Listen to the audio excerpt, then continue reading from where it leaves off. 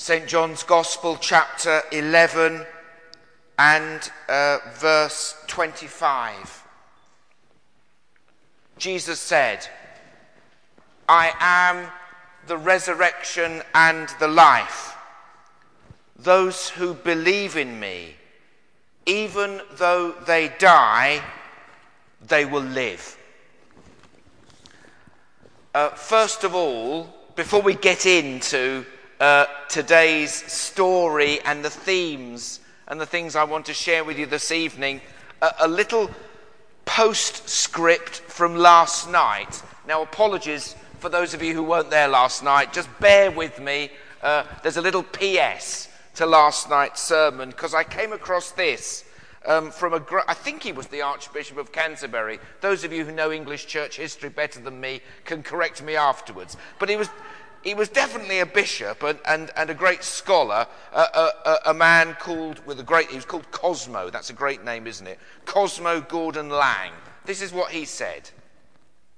At Cana, last night, for those of you who weren't here, last night we were thinking about Jesus changing the water into an awful lot of wine. And Cosmo Gordon Lang wrote this: "At Cana, the wine did not simply come. The water became it." And this is the bit that really struck me. This is the divine method. This is the divine method. When Christ came, he did not come in a new order of being. He came in flesh as a man. It was this real and actual human nature that he made divine. And we are called to follow the divine method. I won't read you the whole thing, but he finishes by saying, "It is not too much to say that the main business of the Christian life is to go throughout the world, throughout your daily lives, turning water into wine." That's the divine method. That God takes what is and he transforms it. Anyway, that's a PS and a summary of last night. Now for tonight. What a story. But we're not going to begin with that story. Let's begin somewhere else with a question. And this is audience participation time. And please only answer the question if you are very confident. Okay? Only answer the question if you're Now, of course, the clergy know the answer to the question, okay? Of course they do. They are great scholars. Women of profound learning. So they're just going to have to bite their tongue, sit on their hands. They're not allowed to join in. But for everybody else, here's the question. What were the first words that the risen Christ spoke on the first Easter day? What were the first words that the risen Christ spoke on the first Easter day? Does anybody want to have a go at this one? Michael offers peace be with you. Michael, it's an excellent guess, but it's wrong. Anybody? We've got somebody here. It's Richard, isn't it? Richard has suggested that his first words were Mary. Well, that's a wonderful, wonderful guess, but it's wrong. I think a few other people have kind of taken their hands off the buzzers at that point, because that's what they were going to say. Somebody else, we've got a lady here. We'll come to you in a moment. No. Do you not recognize me? No, it doesn't. We'll go to this lady here. Do not be afraid. Well, I think that's probably, as I'll come on to say in a minute, that's probably the best guess so far, but it's wrong. Yeah? No. We'll take a few more. Do you know you are so close, but you're wrong. That is the closest so far, but you're wrong. Anybody? Who do you seek? Oh, no, really, it's pretty much the same one. So it's really close. The check is in the post. We have a biblical scholar in the 1, 2, 3, 4, 5, 6, 7th row. I can't remember your name. Betsy, you are absolutely right.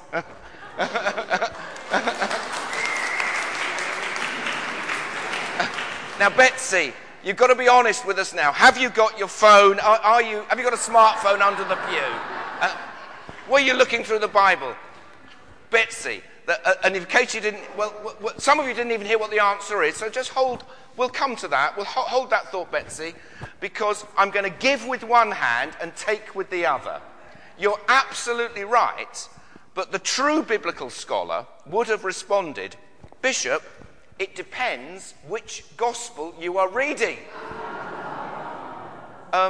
Because, for instance, in Mark's gospel, of course, Marilyn and Whitney, they knew all this. In Mark's gospel, Jesus is not recorded as saying anything. So the answer is there is no silence. Silence. So those of you who knew nothing were kind of right, yeah. Who said, do not be afraid? So that person was kind of really warm, because that is the first thing he says in Matthew's gospel. So you kind of get half a point. In Matthew's gospel, we may come back to St. Luke's gospel if there's time.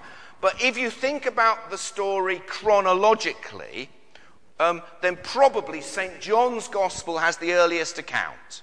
So you'll remember in St. John, if you don't remember it, this is your homework, read the account in St. John's Gospel when you get home. But in St. John's Gospel it says, very early in the morning, remember what we said about last night? All the important things happen in the dark. Very early in the morning, while it was still dark, Mary of Magdala went to the tomb. Now, let's pause there for a moment. Little footnote to the sermon. All the important things happen in the dark. Jesus is born in the night. The birth, the incarnation, happens in the night. When Jesus dies upon the cross, it says, and there was darkness over the land. And now, the resurrection itself. When Mary Magdalene... And why does Mary Magdalene go to the tomb? She goes to the tomb to anoint a corpse. That's why she's going. Jesus is dead. And she couldn't do what she needed to do the day before because it was, in St. John's chronology, the Sabbath day. So now the Sabbath is over. She gets up early while it is still dark. She goes to the tomb with her oils to anoint the corpse because that was the Jewish custom. And in a way, it's one of the great themes of St. John's Gospel. The whole Christian faith is this great cosmic battle between light and darkness. And John lays that out in the prologue to his Gospel, saying people preferred the darkness. But Jesus has come to banish the darkness, and therefore all the important things happen in the heart of the darkness. So while it was still dark, very early in the morning, Mary Magdalene goes to the tomb. She finds the tomb empty. And she's confused, she's bereft. She asks, who's rolled the stone away? She's confused. She goes into the tomb, and there's some angels there. And she chats with the angels. She still doesn't really know what's happened. He is not here, she's told. It's all very confusing. She then rushes back to get Peter and John. Peter and John come to the tomb. Peter and John go into the tomb. Peter and John come out of the tomb. They're men, so they don't know what to do. They go back home to open a beer or something. They're nonplussed by it all. Mary Magdalene is left lingering outside the tomb.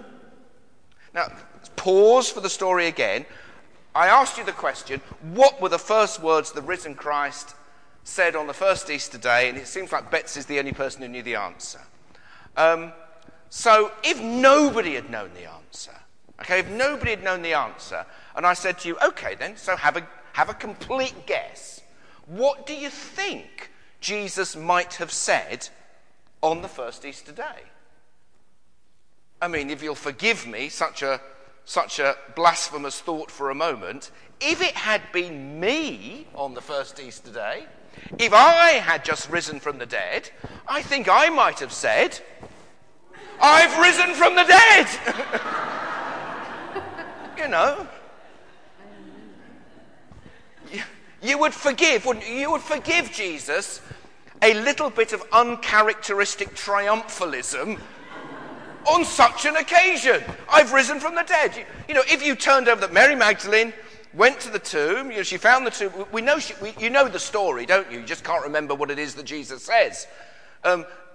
Mary Magdalene meets Jesus. If Jesus had said to her, I've risen from the dead, you wouldn't be surprised, would you? So, fair enough, he's risen from the dead.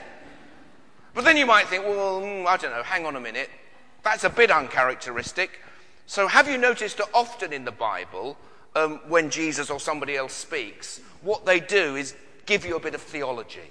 So they give you some sort of creedal definition to explain the theological significance of what has happened. So Mary Magdalene goes, she goes to the tomb, she gets Peter and John come to the tomb, they go back home again. Mary Magdalene is left standing in the garden. She meets somebody whom well, that's another interesting, another little footnote to the sermon.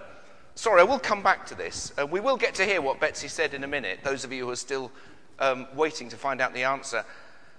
She thinks he's the gardener. Which is interesting because, of course, he is the gardener. He is the new Adam tending to a new creation. That is the great biblical vision. The great biblical vision is of a new heaven and a new earth, a new creation. One thing, though, I do say to those people who perhaps get a bit dewy-eyed about the countryside, I do remind them that the Bible begins in a garden but ends in a city. And I rather like that as a thoroughly urban person. There will be kebab shops in heaven because it's an urban vision. But that's another matter.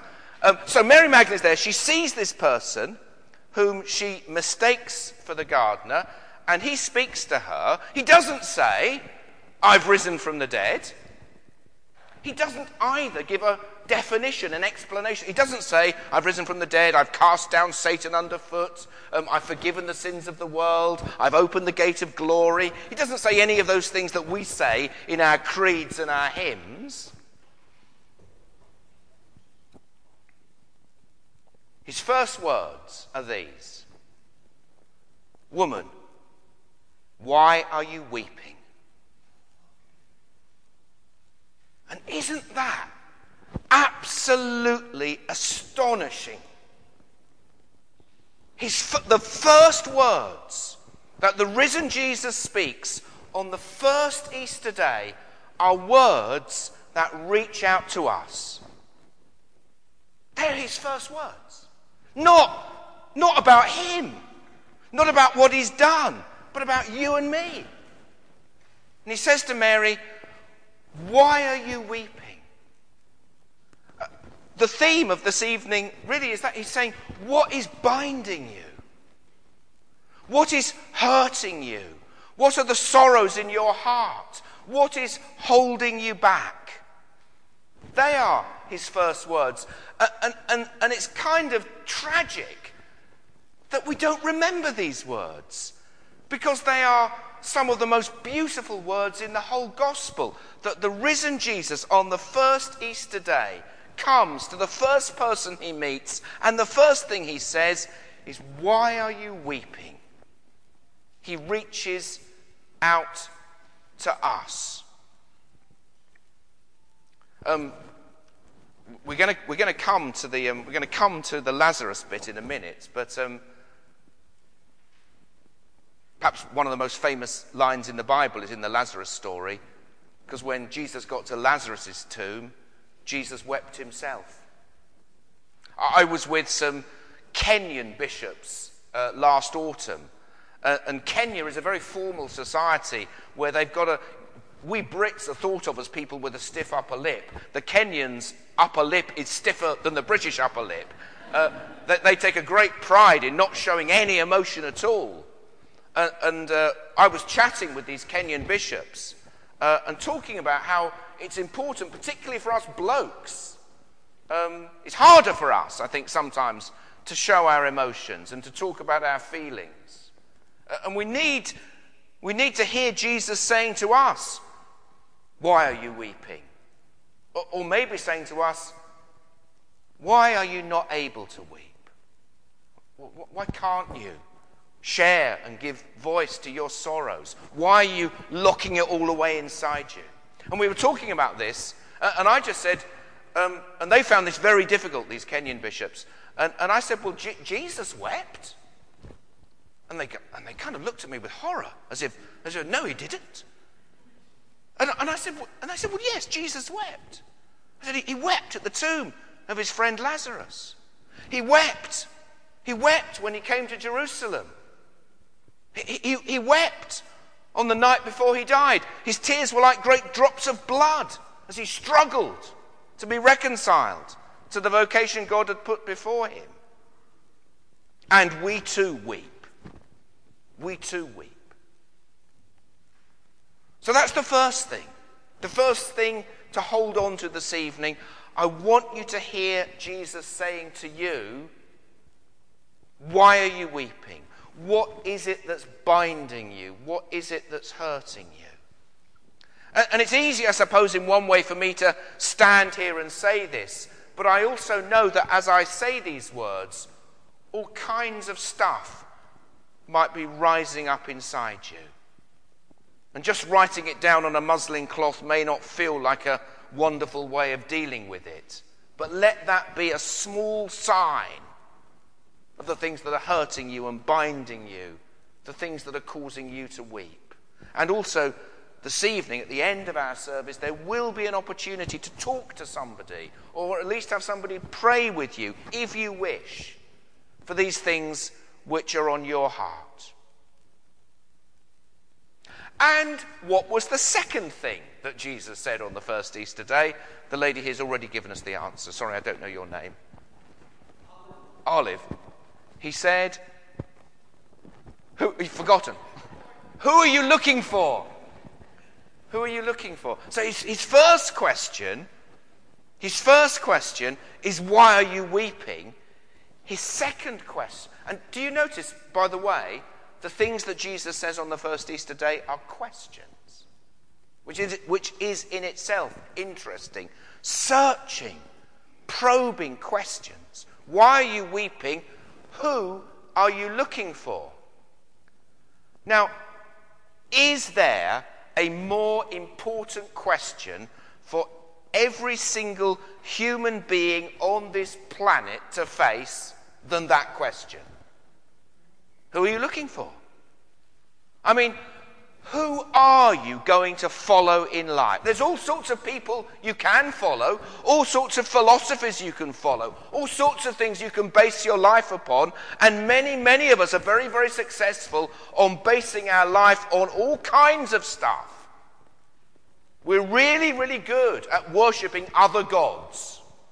You know, the god of wealth, the god of power. All these gods we worship. You know, somebody, you won't like this, but don't worry. I'll be out of here on Wednesday, so it's okay. You're not going to like this bit, okay? Because this is, on the whole, this is a pretty affluent community, isn't it? You know, you're not the poor in America. It's a pretty affluent community. Therefore, let me tell you this straight: you are in spiritual danger. Because the trouble with wealth is you can start to think, maybe what do I need? I've got all that I need. You can start imagining that you're self-sufficient. So about a couple of years ago, a guy comes to me and he says to me that could he come and see me to talk about spiritual direction. You know, he wanted to talk about his spiritual life. So I said, yeah, that will be fine. You know, so we kind of booked a time when was mutually convenient for him to come to me and talk about his spiritual life. And I said, well, when you come, please be sure to bring with you your credit card statements and your bank statements and all your financial details. Please bring them with you. And he looked at me with horror. And he said, I think there may have been some misunderstanding. I want to come to talk to you about my spiritual life, not my financial affairs. And I said to him, there will be no clearer indication of your priorities in life than your credit card statement and your bank statement. You may not like it, but they will show very, very clearly what you really think matters in life and where your priorities are. He came. He did come. It's a very painful meeting. And hey, let me just remind you that every preacher, when he preaches, always preaches to himself. So I am also part of a wealthy, affluent, materialist society, and I struggle with this just as much as I guess many of you struggle. But that question, who are you looking for?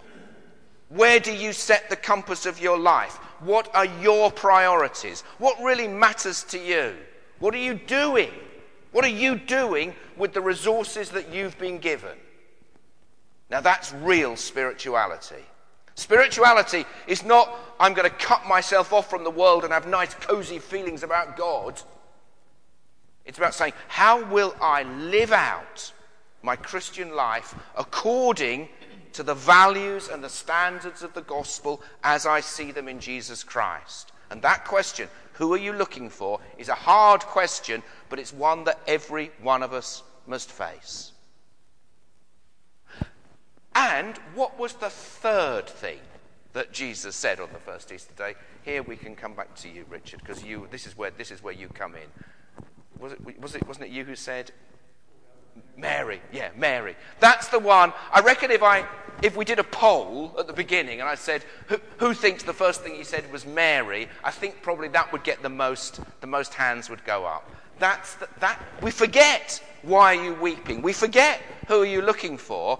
We remember that Jesus said Mary's name. And up to that point, of course, Mary doesn't know who Jesus is. She thinks he's the gardener. So now let's pause again and think, what is it that Mary is seeing here? There she is in the garden on the first Easter day. There's this person that she thinks is the gardener. She doesn't recognize him. I think I'll probably try and say a bit more about this tomorrow night, but let's just have a little bit about it now. What's happening is what biblical commentators and theologians call continuity and discontinuity. Let me briefly explain what that means. Continuity, discontinuity. Continuity, the person that Mary Magdalene beholds in the garden is the same person who died upon the cross. It's the same Jesus. But what is not happening is it is not the resuscitation of a corpse. It's not the resuscitation of a corpse. That's what happened with Lazarus. Now we get into tonight's story. Have you ever thought of tonight's story in this way? It's another one of my naughty thoughts. Have you ever thought of it this way? Poor old Lazarus. Poor old Lazarus. Because Lazarus has to go through the whole dying thing twice. I mean, that's really bad luck, isn't it? Now, all of us have to go through the dying thing once. Okay, I can see some of you looking a bit puzzled. We all have to, we say it again, we all have to go through the dying thing once. If you don't believe me, check the small print on your contract when you get home. We all go through the dying thing once. I know that we live in a culture that likes to pretend this isn't going to happen, that doesn't like to talk about it. That we live in a culture where some people would like you to think that if you get the right amount of exercise, a high-fiber diet, the requisite plastic surgery, a following wind, then you can live forever. Well, no, you're not going to. We all go through the dying thing once. Poor old Lazarus, he goes through the dying thing twice. When Jesus raises Lazarus, he is raising Lazarus to resume the life that he previously had. This is not what is happening with the resurrection of Jesus. The resurrection of Jesus, there is continuity. It's the same person, but Jesus is raised to a new and transformed life. So what Mary Magdalene is seeing is what you might call the first piece, the foundation stone of the new creation, that great biblical vision, the new heaven and the new earth. The risen Christ is the first piece. And when Mary Magdalene sees the risen Christ, it is like a piece of her future, a piece of our future. The destiny that we have in Christ rushes into the present. It rushes into the present in the risen Christ. I love those words, again in St. John's Gospel, on the night before he died, John chapter 14, verses 2 and 3, something like that, I think. Jesus says to his friends, I'm going now. I'm going now to prepare a place for you. And after I have gone, I will return to take you with me, so that where I am, you may be too. Oh, brothers and sisters, the whole Christian hope is summed up in those verses. I am going now, says Jesus, and he's speaking about his death. I am going now. We'll speak more about the death of Jesus tomorrow and what it means. But I'm going now. And I'm going now to prepare a place for you. And the image, therefore, is of a banquet, of a great banquet with places prepared. And after I've gone, I will return. He's speaking about the resurrection. I will return for a purpose, to take you with me so that where I am, you may be too. That is the Christian hope. And that is what Mary Magdalene sees on the first Easter morning, though initially she still does not recognize him. And here's another profound mystery. She only recognizes Jesus when Jesus recognizes her. So when Jesus speaks her name, she knows who he is. And I guess maybe that will be my prayer for you. I don't know where all of you are with God. You know, I don't know whether you're somebody who's absolutely full of faith and on fire for the Christian gospel, or whether you're somebody who sits in church Sunday by Sunday thinking, frankly, I don't know what I believe. Or whether your faith feels like it's on automatic pilot and it's a long while since it felt real. Or inside you feel your faith is shriveled up. I suppose what I want you to hear is Jesus speaking to you, not me. Saying, why are you weeping? What's binding you? What's holding you back? Jesus challenging you. Who are you looking for? You know, where are you going to set your priorities for life? And, most of all, Jesus speaking your name. Speaking your name so that you know that he knows you.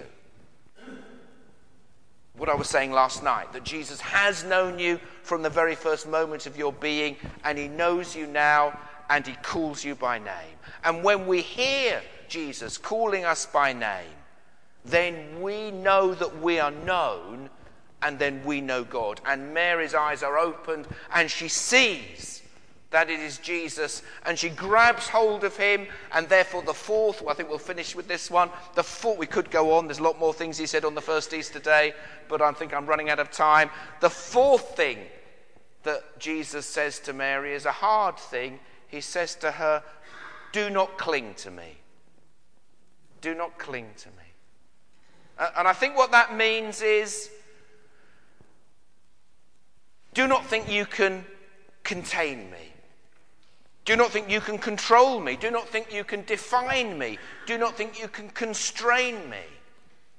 There is a wonderful Welsh poet who was a priest, R.S. Thomas, who in one of his poems called Pilgrimages said this: he is such a fast God, always leaving as we arrive. And I think that's what Mary Magdalene, just as you think you've got it all worked out, that's when the Holy Spirit dances on ahead, because there's always more. So there's a number of things for us to hold in our hearts and prayers this evening. Jesus says, why are you weeping? He says, who are you looking for? He speaks to you by name, but at the same time, he will also say to you, but do not cling to me. Do not think that you can work me out. There will always be more. So let me finish with, maybe two more little stories. One about weeping, because Jesus wept at the tomb of his friend Lazarus. And he says to us, why are you weeping? So one story about weeping. And then another story about the things that are most real in this life. Most real are the things that we cannot see. The things that we cannot see. Both stories, again, are about children. First of all, a little girl coming home late from school one day. She's coming home late from school and her parents are beside themselves with worry. She should have been home 10 minutes ago, 15 minutes ago, 20 minutes ago. She still hasn't come home. The mother is beginning to think something terrible has happened to the little girl. 25 minutes go by. Half an hour goes by. The mother is on the verge of phoning the police, imagining something awful has happened when the little girl waltzes in through the back door. The mother, in her relief, sweeps the little girl up in her arms, but as is the way with us parents, relief quickly turns to anger. And the mother says to the little girl, where have you been? Didn't you know how worried I would be? And the little girl says, well, I was coming home from school and I passed a lady carrying this most enormous, beautiful vase. And as I passed her, she tripped and the vase fell from her hands and broke into 1,000 pieces. Oh, says the mother, is that why you're late? Did you stop and help her pick up the pieces? No, says the little girl. I stopped to help her cry.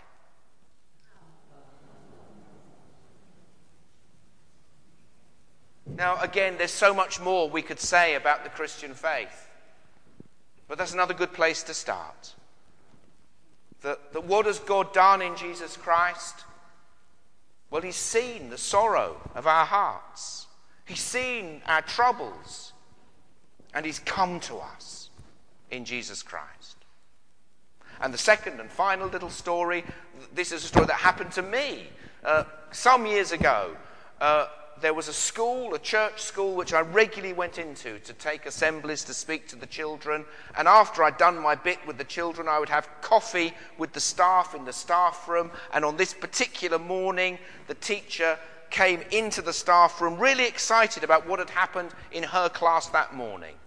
And in her class that morning, I never really understood the educational purpose of this, but she had been bringing the children to the front of the class, blindfolding them, and then getting them to identify different objects, as it were, in the dark. And perhaps when you play those kind of games with children where they're blindfolded, when you put the blindfold on, to check that it's on properly, you usually say to the child, can you see? Well, this little girl, these were 6 and 7-year-olds. Little girl comes to the front of the class, the teacher puts on the blindfold, says to the little girl, can you see? The little girl says yes. So the teacher kind of, adjusts the blindfold, makes absolutely sure it's on properly, and says again to the little girl, can you see? Again, the little girl says yes. So the teacher thinks there's something up here. There's no way the little girl can see. So she comes at the situation from another angle, and she says to the little girl, what can you see? And the little girl replies, trees and rivers and flowers and mountains. And when I heard this story, I thought it was so incredibly beautiful, because there was that little girl standing there in the dark. And what could she see? Well, she could see everything. And then I thought, what will we adults teach that little girl? Well, we will teach her that she is wrong. That it is just her imagination. And I think I want to finish by saying to you that whereas it is true that we adults invest a lot of time in trying to turn children into adults, the Holy Spirit of God is trying to do the precise opposite. The Holy Spirit of God is trying to turn adults into children. Because I think it was Jesus himself who said, if you want to enter the kingdom of God, and of course I quite realise that many of us don't want to enter the kingdom of God. I, for instance, want to enter the kingdom of Stephen. I want my kingdom, my way. My credit card statement will reveal it clearly. I want my priorities. But if you want to enter the kingdom of God, then you must become as a child. You must receive it as a child, as the glorious, unmerited, free gift it is. Brothers and sisters, hear the Lord speak to you this evening. Why are you weeping? Who are you looking for? Amen.